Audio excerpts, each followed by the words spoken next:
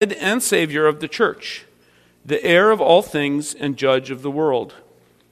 From all eternity, God gave to the Son a people to be his offspring.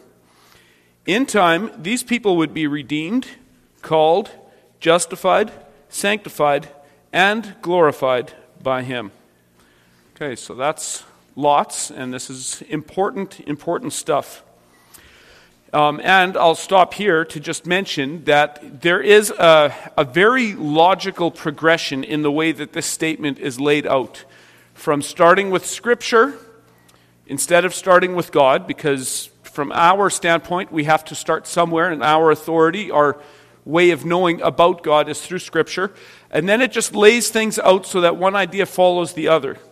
And so now that we've looked at the covenants and how they work, now we set on top of that layer Christ's work as mediator. And specifically this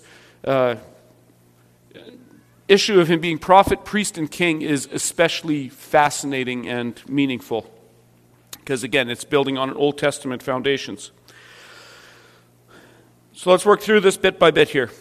So up to footnote 1. God was pleased in his eternal purpose to choose and ordain the Lord Jesus, his only begotten Son, according to the covenant made between them, to be the mediator between God and humanity. Okay, who wants to take Isaiah 42? We have a volunteer to read that? Andrew? And then who wants to take 1 Peter 1? Who's got that? Tim? Okay, and before we get into that, see who's paying attention. The covenant within the Trinity, the three persons of the Trinity covenanting with one another to redeem a mass of humanity. What was that covenant called? I know Lydia knows. Or she did a few weeks ago. Anyone remember what this covenant is called? There we go. Very good. Where did that come from? Ty. All right. Bonus points for my cousin. If you're a dairy farmer, you have to listen to podcasts in the barn, and then you learn stuff. All right. Whoever had Isaiah 42, go ahead and read it.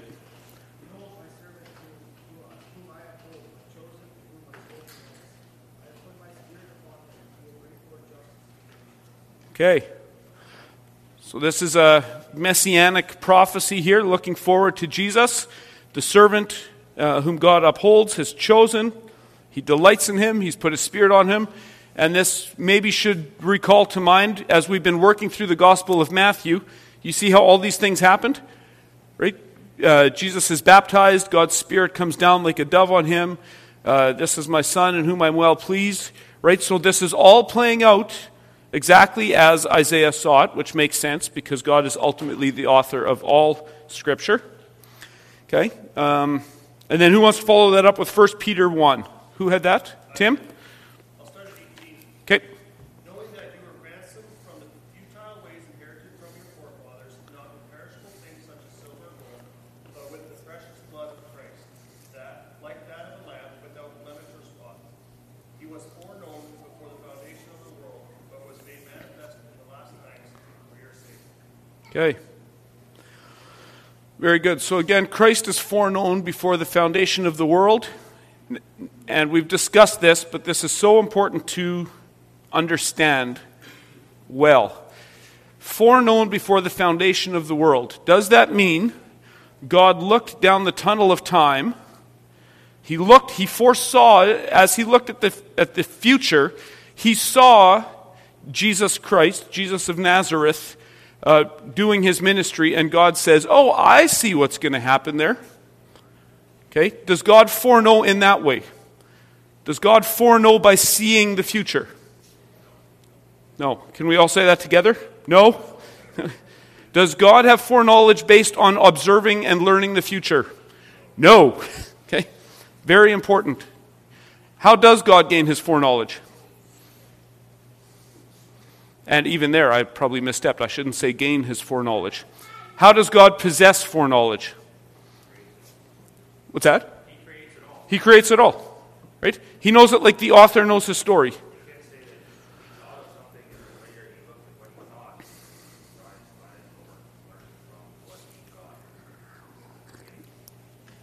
Yep. That is very true, right? And that's why I even slipped up using imprecise language. To say God gained foreknowledge would make it sound like he didn't possess it at one point in time. So that's on me. Okay? God does not gain foreknowledge.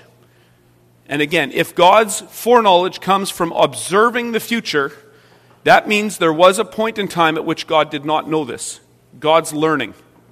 He's in the system with us, processing it. Okay? This is becoming, once again, very popular, even in evangelical circles, and I would suggest very strongly that this is a wrong way to view God's knowledge. God does not learn things. God does not see things ahead of time. God writes the story, and on that basis, he has foreknowledge.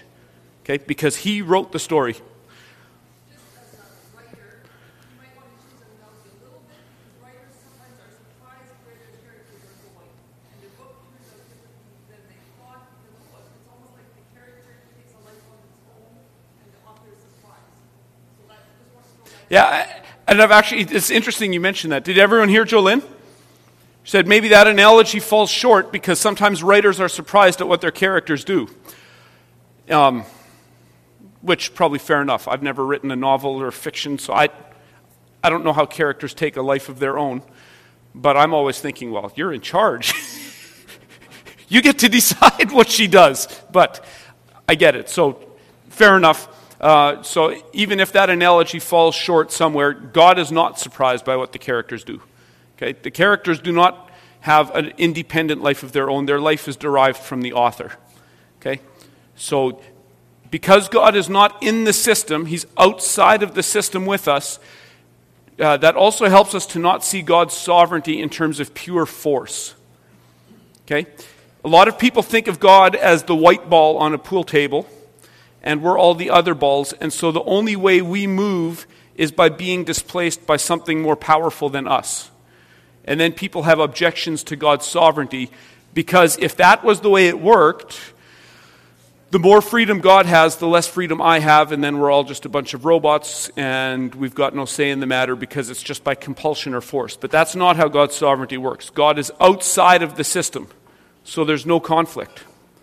Okay? What creation does, God is doing, not by force, but through the agency of people. Okay? So that objection is only a problem if God is in the system with us, and he just has to be bigger and stronger than us inside the system. So again, he is foreknown before the foundation of the world, meaning that redemption in Christ is plan A or plan B? Plan A. Plan A. Okay? Jesus is not an afterthought. It's not like the fall happened and then God said, oh boy, what am I going to do to fix this up? Okay? How am I going to get control of this situation again? And then he sees, oh, it's kind of handy that I'm triune. You know what I bet we could do?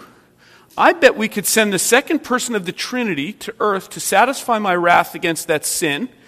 And then didn't it turn out great? There's also this Holy Spirit here with us that's going to apply that redemption to individual people. Okay? That's not the way it works.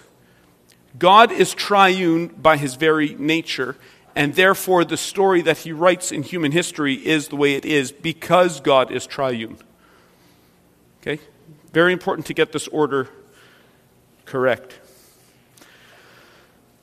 Okay, so before the foundation of the earth, before the fall, before anything was created, even before light and dark were there, Jesus Christ was the Savior of the world. Just in his very being. That's who he is. He can't not be God the Son. He can't not be the Savior of the world. That's who he is. That's part of his essence. Discussion on that. Make sense? Questions? Bad analogies that fall short?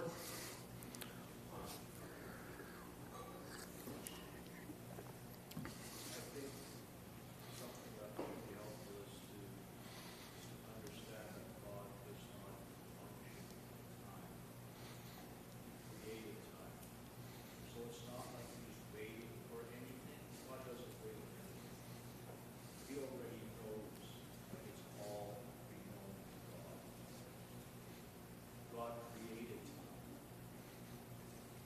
Yeah, did everyone hear what Alfred just said?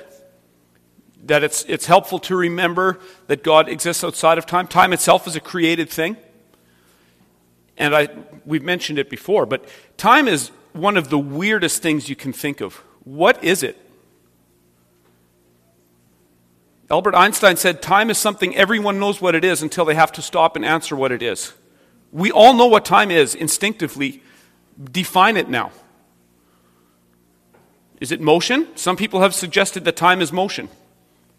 But there's lots of problems with that. What is it? What is time? Time is something clearly that's operating on us, but it's a created thing. And so Alfred's point is correct. God isn't in the system with us waiting for the series of events. God is.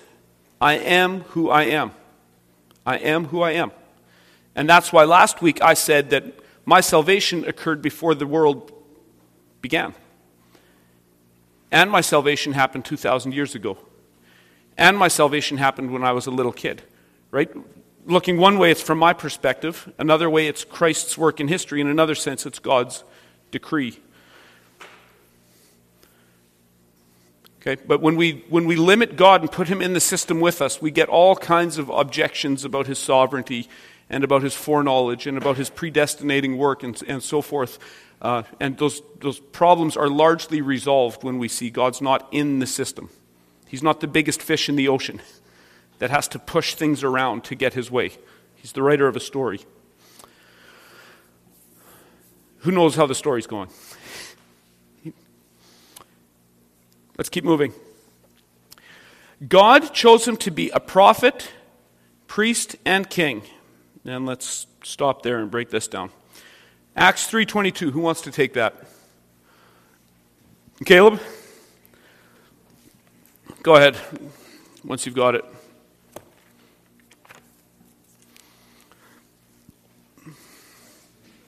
That's right.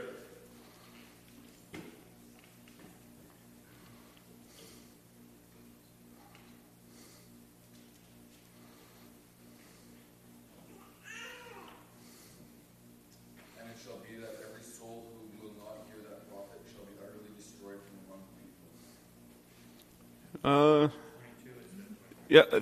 Yeah, back up just a little bit. Moses truly said to the fathers, the Lord your God will raise up for you a prophet like me from your brethren. Him you shall hear in all things, whatever he says to you. Who remembers, I think it's probably in the footnotes here. I think it's in Deuteronomy 18, maybe? Yes? Okay. Well, if you say yes, then I'll take your word for it.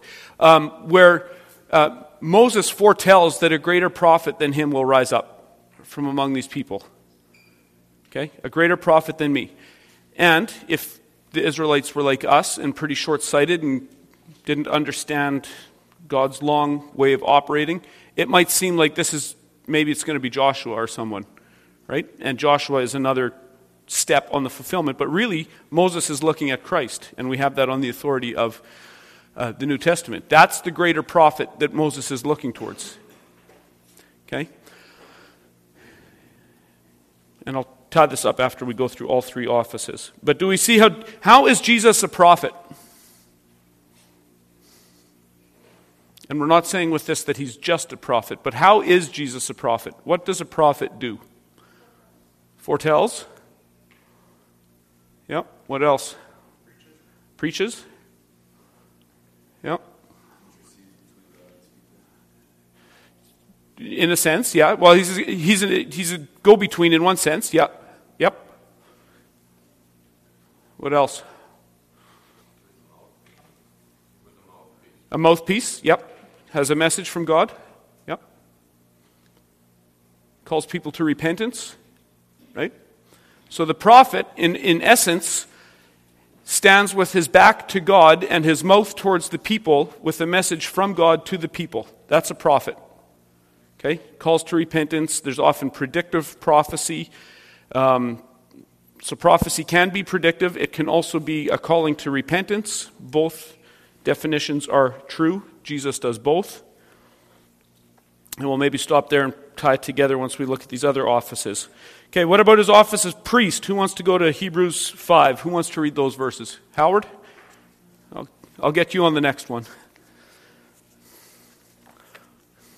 also Christ did not exalt himself to be made a high priest, but was appointed by him who said to him, "You are my son, today I have begotten you." As he says also in another place, "You are a priest forever after the order of Melchizedek." Okay, Howard, you'll know this. What does that sound like from the Old Testament? God's favorite Bible verse. I know you know it. So, yep. Psalm 110:1. Okay, does everyone remember God's favorite Bible verse? Psalm 110:1. It's the most, and I say that tongue in cheek. I don't know what God's favorite Bible verse is. Maybe he doesn't have one because it's all his word. But it is the most cited Old Testament passage in the New Testament. At least 19 explicit references to Psalm 110:1. Okay? Today I have begotten you, sit at my right hand until all your enemies are made your footstool. Okay? And this is a very clear reference to this. And so there's a couple points to make out here. Okay, so one, we're quoting the Psalms in reference to Jesus. So Jesus is the Son that the Father has begotten. And you're a priest forever after the order of Melchizedek. What was different about Melchizedek than the other priests?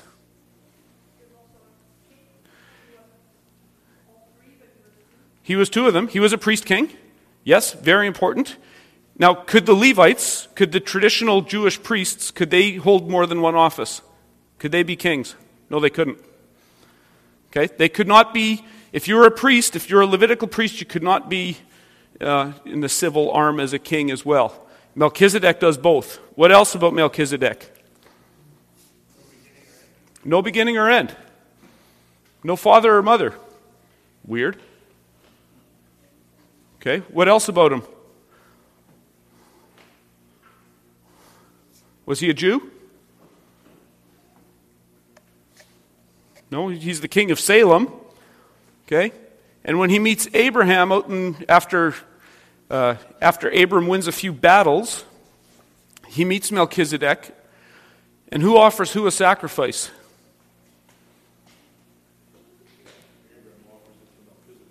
So who's the greater? Melchizedek's obviously greater than Abram. Who is this guy? No father or mother, no beginning or end.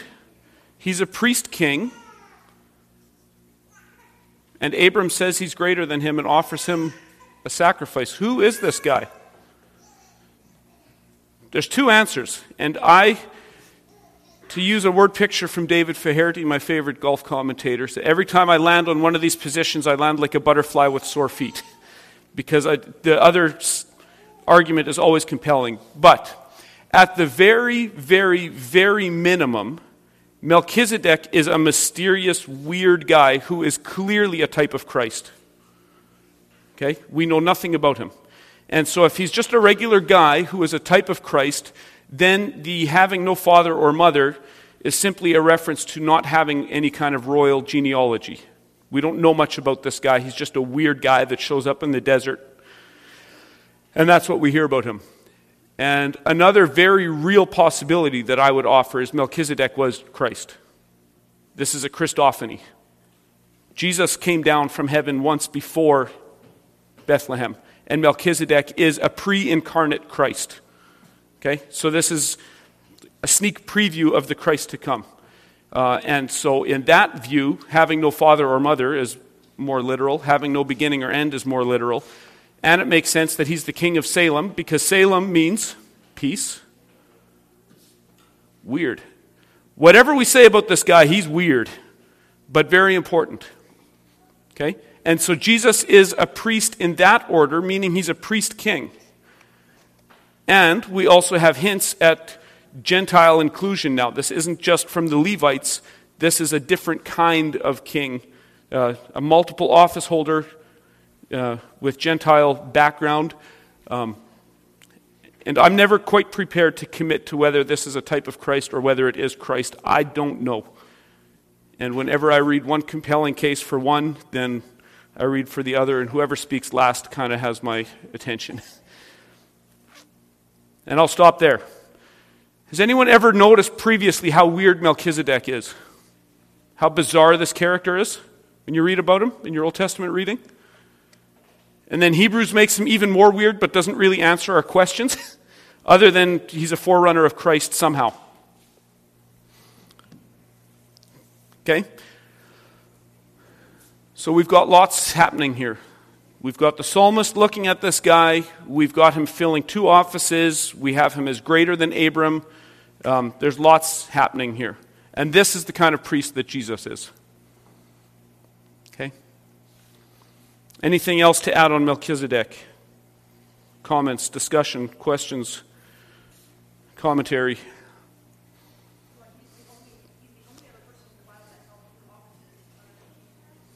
Yeah.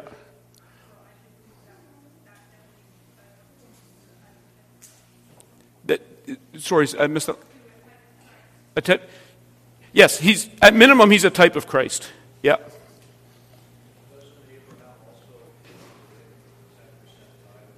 Yep. Yeah. And what's that all about? If I'd look at the last 5 years as I've studied this guy, I'm probably 58% it is Christ. I'm not going to tell anyone dogmatically that it is Christ, because I just don't know. But if I had to guess, I do think this is the second person of the Trinity who came down to the desert to meet Abram. Okay? And if you disagree with me, I'll say, wonderful. You're standing a long tradition of people who disagree with me. But for sure, he's a type of Christ. Okay, is that a new thought that this is possibly a Christophany? Is that a Christophany just means an appearing of Christ? Is that a new thought? Is that a new suggestion? Or have you heard that suggestion before? New? Okay. You were in my Sunday school class for years. Ah, Keith. Yeah.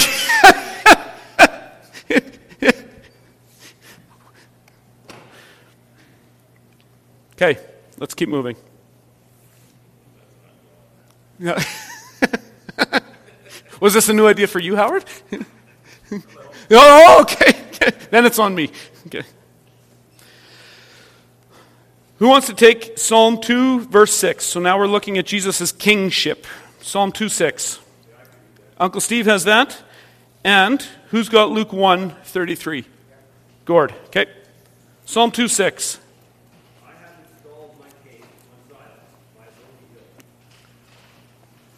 Okay, so Jesus here, and Psalm 2 is a significant psalm. Psalm 110:1 is the most cited psalm in the New Testament. Psalm 2 isn't far behind it. I think I counted 13 references to Psalm 2 in the New Testament.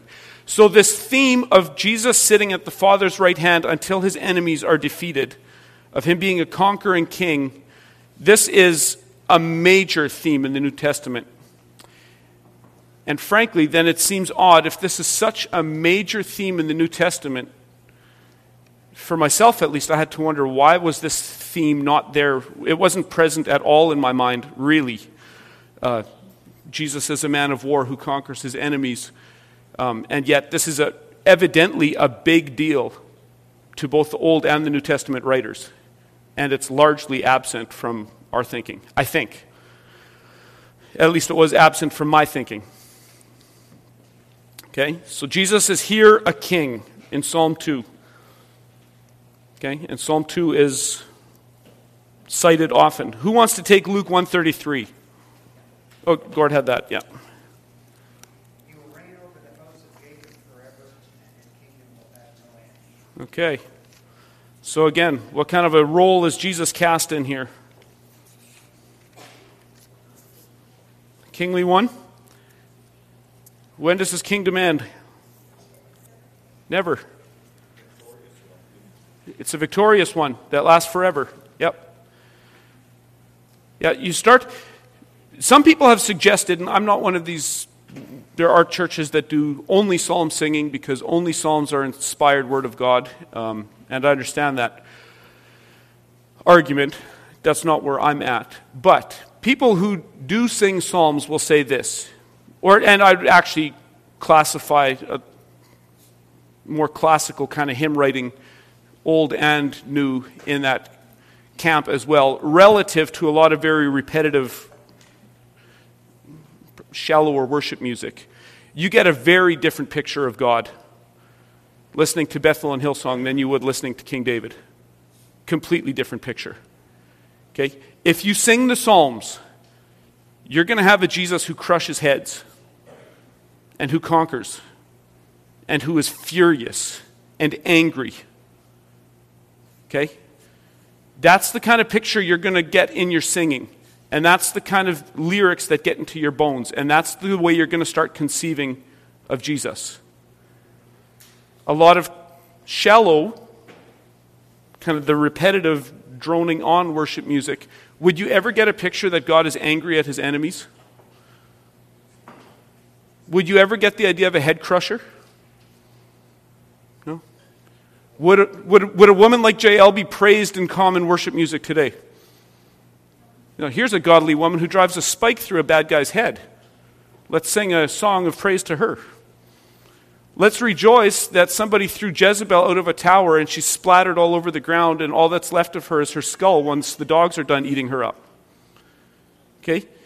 Do you see what a disparity there is between the biblical conception of God and the North American conception of God? It's a pretty different picture. It's a pretty different picture. Okay? And Jesus is that kind of a king. So, we've got prophets, priests, and kings. Jesus holds these three offices. Does anyone know there is a very popular older hymn that incorporates this lyric about prophet and priest and king? Can anyone think of it? I won't sing it because I'm terrible at singing. Praise him, Jesus our blessed Redeemer. Right? Crown him, prophet and priest and king. Okay? So it's not like this theme is absent from hymnody. It's certainly not. It's there. And it's important because, now look again at the way the Old Testament and the New Testament are connected to one another. Okay, we talked about the prophets were the mouthpiece of God, with their back turned to God and their mouth giving God's message to the people. A priest is turned the exact opposite way. Right? A priest is like this: I can't believe what these people have done. And I'm in charge of them. I'm responsible. God, it's all on me. You need to forgive me. And you need to forgive these people through me. Right? A priest is exactly the opposite. A priest feels the weight of his people on his shoulders. And he goes to God for mediation. Right? Moses feels the weight of the people's sins. Okay? And we need to think covenantally as men, even about our own families. Anyone notice that Job asked God for the forgiveness of his children's sins? And a lot of people would say, well, you can't do that. And the Bible would say, well, yes, we're covenantal here, so yes, you can. Okay? Me and Howard just did a book exchange. A couple Doug Wilson books, and I read The Covenant Household. And he made it, well, lots of good points in there. But one that especially struck me was that when men, as covenant leaders, go, and he used the example of pornography. When a man goes to some dark corner to look at pornography, he's taking his wife and his children there with him. That's how covenant headship works. You're saying, God, my family is going to the dark corner to go look at pornography, and we're going to all do it together. Why? Because what a man does, his whole family does. That's how it works. Okay? What Israel does is on Moses. What David's children do is on David. Okay? The Bible is covenantal. The Bible is not individualistic like we are. The Bible is covenantal. People are tied together, and there's covenant heads that need to ultimately bear the responsibility. That doesn't mean everything is the man's fault, but it does mean everything is the man's responsibility. Okay? That's what it is to be a priest. And every man, every husband is a priest of his family. He carries that on his shoulders. God, we sinned again. God, the kids aren't listening again. It's on me. Okay? Doesn't mean it's his fault, but it is his responsibility. And Jesus is the perfect covenant head in this sense. He's the perfect priest. Because did Jesus create any of the mess he took responsibility to come clean up? None of it's his fault. But all of it is his responsibility. Okay? So Jesus is a priest when he says, my God, why have you forsaken me? He's feeling the blow for your sins and for my sins when he does that. He is a priest. Okay? He is atoning for the people. And when Jesus says he felt forsaken, I don't doubt for a minute that he did. Imagine thousands of years and tens and hundreds and millions of people.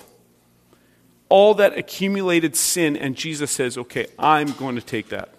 It's on me. Do you think he felt forsaken by God? You bet he did. And he's a king. What does a king do?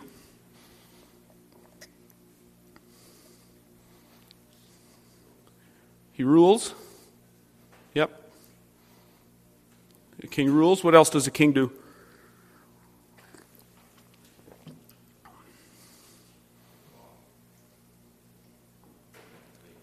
Make laws, yes. A king has the right to make laws, absolutely. What's that? Judgments, yes. Yep. He rides into battle first. Okay, interesting.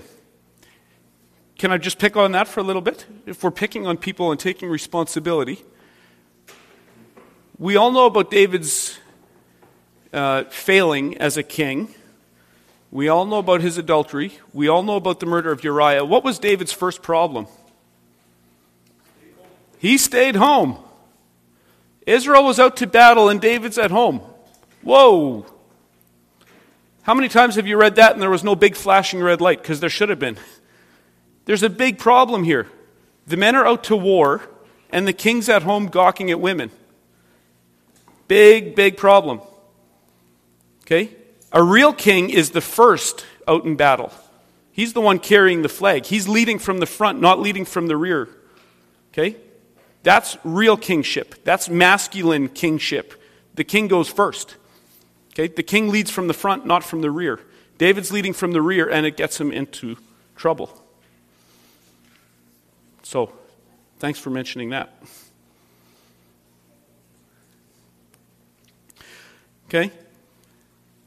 So now you catalog all these stories that you learned as a kid in the Old Testament, and you know there's this line of prophets, and you know there's this line of priests, and you know there's this line of kings, and if you read the genealogies, all three of those offices seem to actually be a pretty big deal. And then is that the end of the story? Not at all. Those offices are all designed by God meticulously to terminate in Christ. They're all telling stories. The line of priests is telling a story, the line of prophets is telling a story, and the line of kings is telling a story. Often they're how not to stories, but sometimes they're how to stories.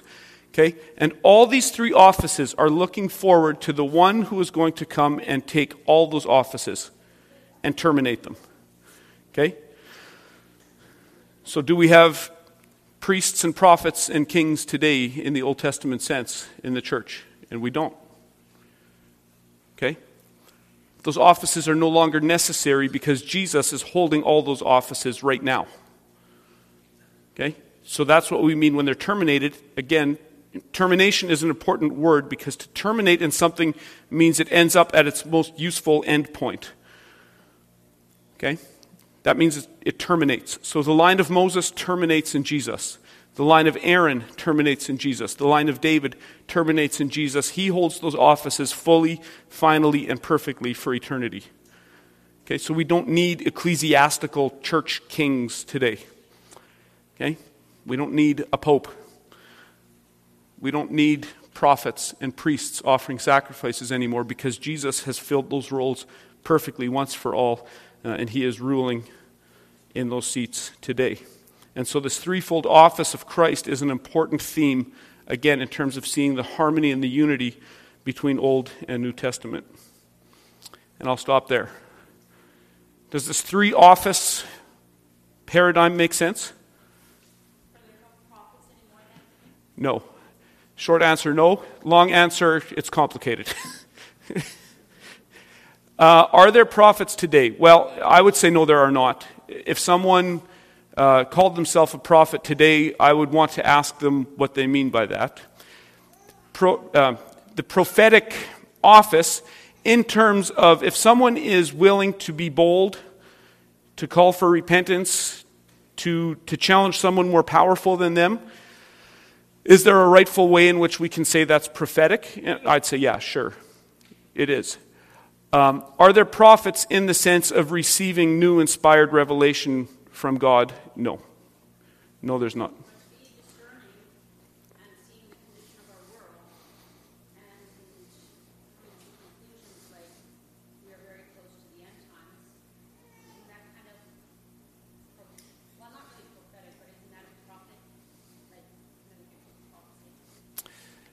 It's, okay, that's a big topic. No,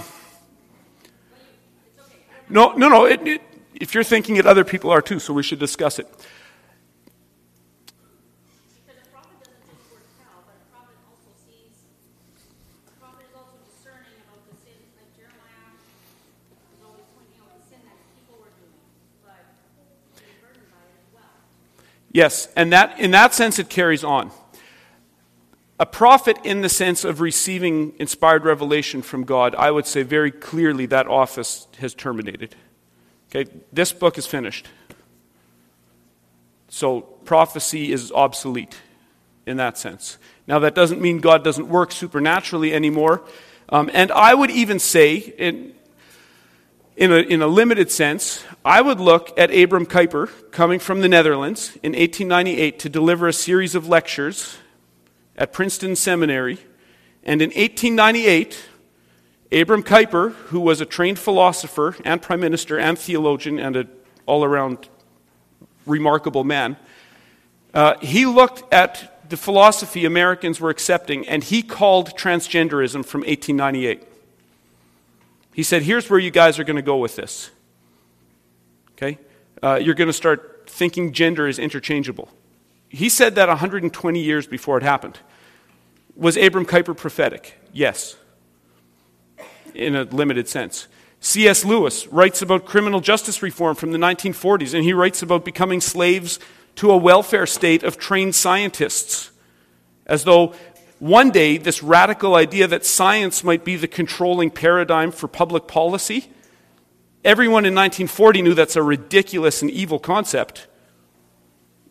What did we just do? Was C.S. Lewis prophetic? Yes, he was. Neither of them held the office of a prophet, and neither of them learned what they learned through direct revelation. These men were prophetic because they could see where an idea was going. Okay, so they know how to follow an argument. We have people like that today, and they get just as little attention today as Lewis did, and just as little attention as Kuyper did. And in 100 years, our great-grandkids are going to say, why did nobody listen to MacArthur and Wilson? Okay? Because these men are prophets, not Jeremiah prophets. They know how to follow an argument. They understand philosophy, they understand the times they're living in, and they know where these ideas go. So in that sense, I would be fine to use the word prophetic. If someone claims direct revelation, kind of inerrant revelation, or what we have in this area, and I'll call it by name, something like listening prayer, I would push back very, very hard against it. I think that's extremely misguided. Prophetically, I can say where it goes, but I won't. Okay? It's a bad project. And so I would be, if that's what's meant with prophetic, I would be very zealous to guard that word and say, no, there are no prophets today. There aren't apostles in that sense.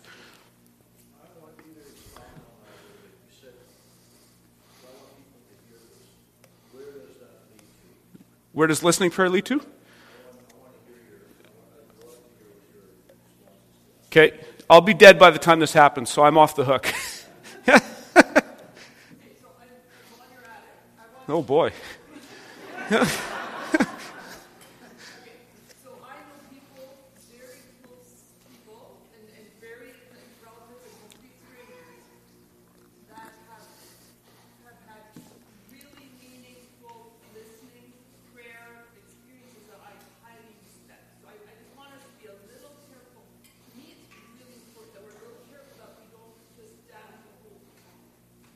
Okay. I agree with you. I just want us to be careful that Yep. we're not damning something that has some value.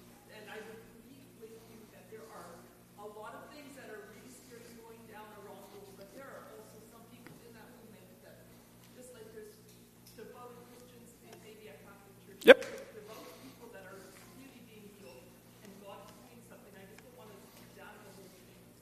Okay. Yes. Okay, so listening prayer, as it is commonly taught in this corner of Manitoba, is that if you are faced with decisions or you're faced with a circumstance and you need guidance or you need wisdom to make a decision, do I go left or do I go right? How do I ultimately answer this decision I'm faced with? And advocates of listening prayer would say, well, if it's not explicitly laid out in Scripture, then what we ought to do is to ask God for guidance, and there's nothing wrong with that. But what often comes back then is a dream or a picture that somebody gets, right? They get a picture of something, and then that is to be interpreted somehow as an answer to what they ought to do or ought not to do. Okay, and it becomes quite mystical. And I'll start to put up a rail on Jolene's concern.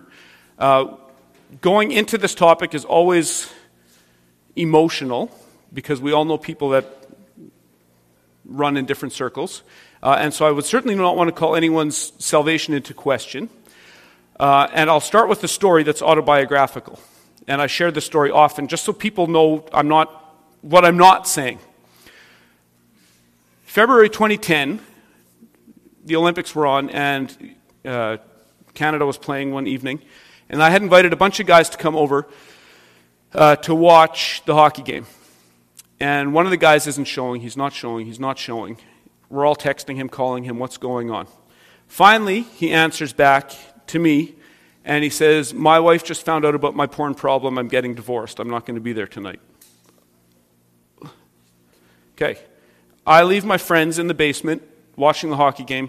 I drive over to Steinbach, and we sit in the Tim Hortons parking lot for, 3-4 hours talking. Saturday night. Sunday morning in church, somebody who would not want to identify in any way, shape, or form with listening prayer, the way I've defined it, comes up to me and says, you know what, Matt, this is the weirdest thing. Last night I woke up at about 12:30, and I just knew I had to pray for you. Okay, well, what was I doing last night at 12:30? Talking with someone whose sin is causing major marriage problems. So was that God? I'd say yes. Happily, that was God. God does weird things. It's His universe. He does weird, unexplained things. So I would never want to discredit that type of thing. And we all have a story like that, or 3 or 8. We all have stories like that. So I would never want to discredit something like that. What I would want to discredit is this kind of approach. And this is one that was actually taught by one of the leading advocates here, is that him and his wife were making a decision on a kitchen rental, if this was a good use of $30,000 or not. And they were not quite agreed on it. And so they employed the listening prayer approach. And this guy's wife, in her morning devotions, was reading in Numbers. And on the 14th day of the second month, Israel set out. And this was from the pulpit. And do you know what, guys? It was on Valentine's Day that she saw this. February the 14th. So he knew that was his answer to renovate the kitchen. Okay, that is an incredible abuse of Scripture on many levels. Because one, Moses did not have a kitchen reno in mind, even remotely, when he wrote that. Secondly, the Hebrew calendar doesn't line up that the second month is more like our October than our February. Okay, so it's an abuse of Scripture. And lots of people do things, I got a picture of a flower, I got this, I got that. And that kind of thing I don't think is sound. I think the Bible instructs us to seek wisdom. And wisdom is hard-earned. Wisdom comes from making mistakes, just committing to a path of action, either it's good or it's bad. But I don't think the Bible sends us in search of an answer. It sends us in search of wisdom. Know this book so well that you can make an informed decision. But we don't need a picture or a dream to do it. That's the kind of stuff I would caution people about. This isn't taught in Scripture. Now, human experience can become deeply emotional, deeply meaningful, and I get that. So the way I'd approach it in conversation would be different from case to case, depending on where the conversation can or should go. But I would never want to discredit that God does supernatural things to this day. But as an office of receiving direct revelation, revelation from God is inerrant, it's authoritative, and it rightfully belongs here. Which is different than saying God just kind of providentially moved the circumstances so that I woke up and had to go to the bathroom and I thought of Matt and I thought to pray for him. That's not divine revelation, that's just providence getting us to where we need to go. Right? So I would make that distinction. Where does it go? To Alfred's question, I think what happens in listening prayer is because we don't see proper distinctions, creature-creator distinctions, essentially what we're doing is we're going inside to hear God. Okay? And it is Eastern. It's mystic. Okay? Listening prayer is hardly distinguishable from Eastern mysticism. Okay? And I'd say it's not distinct. It's the same thing. But it's Christianized. And so what happens, where does this go? It goes logically to pantheism, that God is in everything, everything is God, right? There's not a creature-creator distinction like we have in Christianity. If I want to hear God, where do I go? Into my prayer closet, and I get into myself. I start journaling, and I start pictures and dreams and whatever. And that might very well be well-meaning, but I think that's where it goes.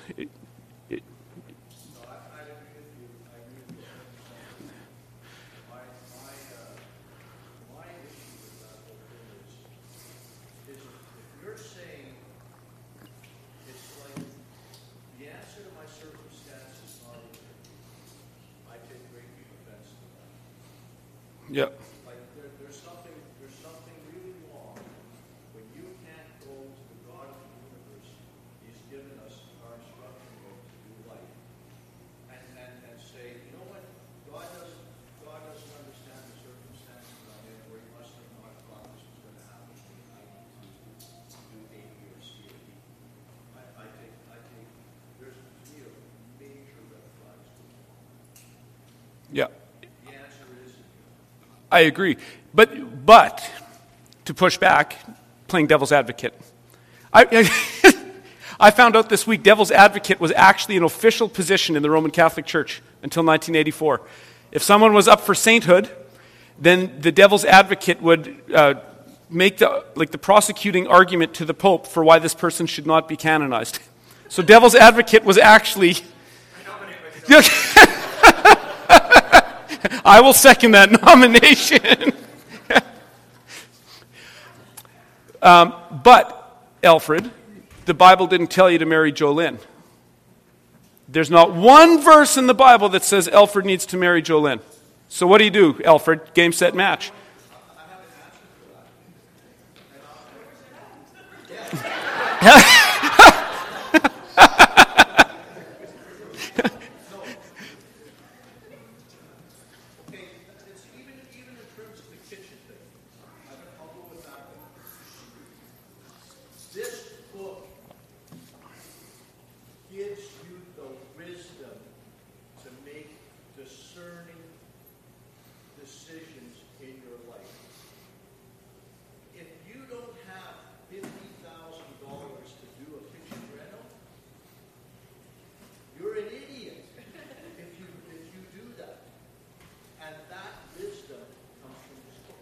That's right. Not from the world, not from the bank that will give you the money. It comes from good stewardship that's taught in this book. Know this book inside out. Amen. And I'd say it works the same for marriage. I couldn't find a verse when Tanya and me were dating that said Matt should marry Tanya, because that verse isn't in the Bible. Here's what I can do. Is she a Christian? Yep. Okay, well, that's the first big test that's off. Okay, do we have similar ideas for the way we want to live life and raise a family? Yep, well, that's basic wisdom. Does this seem like a wise thing, right? But that's wisdom. That's not a revelation. And I will add one more thing. We're probably a bit over time here. I'll add one more thing about this, and this is a pastoral concern about going the listening prayer, kind of modern prophecy route. It is absolutely a millstone around the neck of people with a sensitive conscience. Because if God is seeking to give personal guidance in that sense, then what decisions would be exempted from that process? Right? People often apply it to the big ticket decisions. Which job do I take? Which city do I live in? Which girl do I marry? But realistically, if that's the way God gives guidance, and it's not, but if it was, how do I know which decisions are small enough that I just have permission to make? There's no test for that. And now, if I want to go to Subway or Dairy Queen for lunch, and I forget to ask God, this is a kind of a joke, but really not. Put yourself in the position of someone with a sensitive conscience who genuinely wants to obey Jesus. I go to Subway or I go to DQ. Or you go buy something natural from Jem's Acres in Sardo. So, how do we know that? The problem is, what if God sent somebody to Subway for me to witness to, and now their salvation is in the balance? I disobey God by forgetting to do listening prayer about where to go for lunch. I go to DQ, that person isn't there. Okay? My disobedience in my choice of where to go for lunch, because again, this doesn't work with the high view of providence. It doesn't. Because listening prayer means God might be trying to nudge us one way and we go the other way, which is contrary to the biblical doctrine of providence in the first place.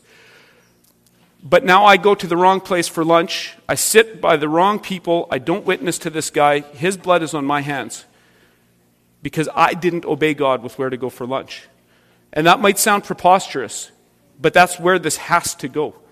Everything is a moral decision if listening prayer is correct. Everything. Right? And think again, if we have a high view of providence, problem solved. I obey or I disobey, but God's providential purposes are going to work out. This is a denial of providence. It's a redefinition of prophecy. And again, one other guy said, well, what if God's not providential in that sense, and I get to the stop sign 3 seconds too early, I get T-boned and I die, but really God had wanted me to write that book on covenant theology, which would finally solve the baptism and the covenant debate, and now it's not written, and the church is still separated into denominations, even though God had wanted me to write this book that was going to resolve this all. That's the world of weak providence. That's the world of listening prayer. Pastorally, it's a big deal.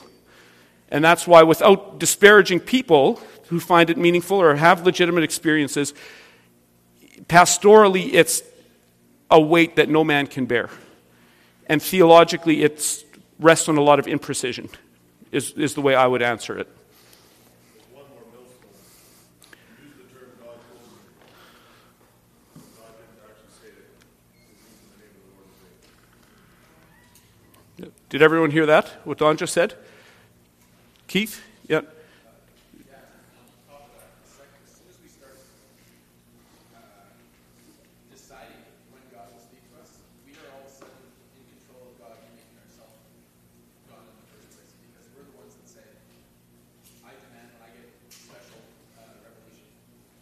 Right.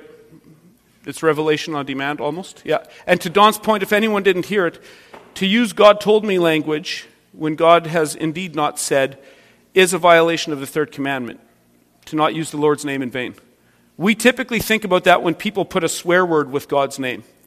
But to ever use God's name in an unauthorized way is a violation of the third commandment. So God told me language is a violation of the third commandment. It is using the Lord's name in vain.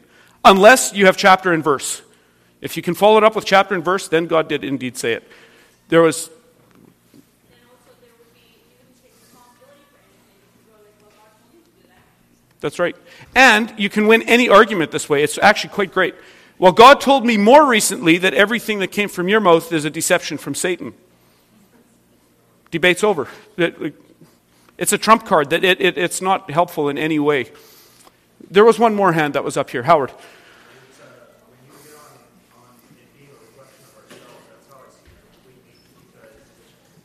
Half the people in here are small business owners. If they're not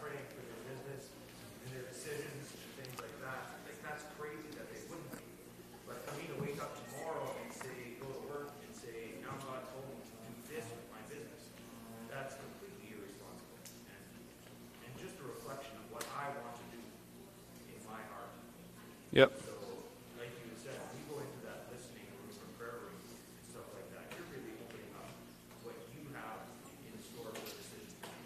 Yeah. Did everyone hear Howard's point? We should really bring this in for a landing here. But Howard's point is just basically how this does quickly become a reflection of ourselves and what we want to do. And I find it incredible in church planting circles, when people get guidance this way, they almost always end up church planting in some urban setting full of beautiful young things. Very few people get told to go to Thompson and start plowing some hard soil. That's rarely the answer we get. It's usually Manhattan, Calgary, right? But we should bring this in for a landing. I'll pray and then let's have some coffee. Father God, thank you for our discussion this morning.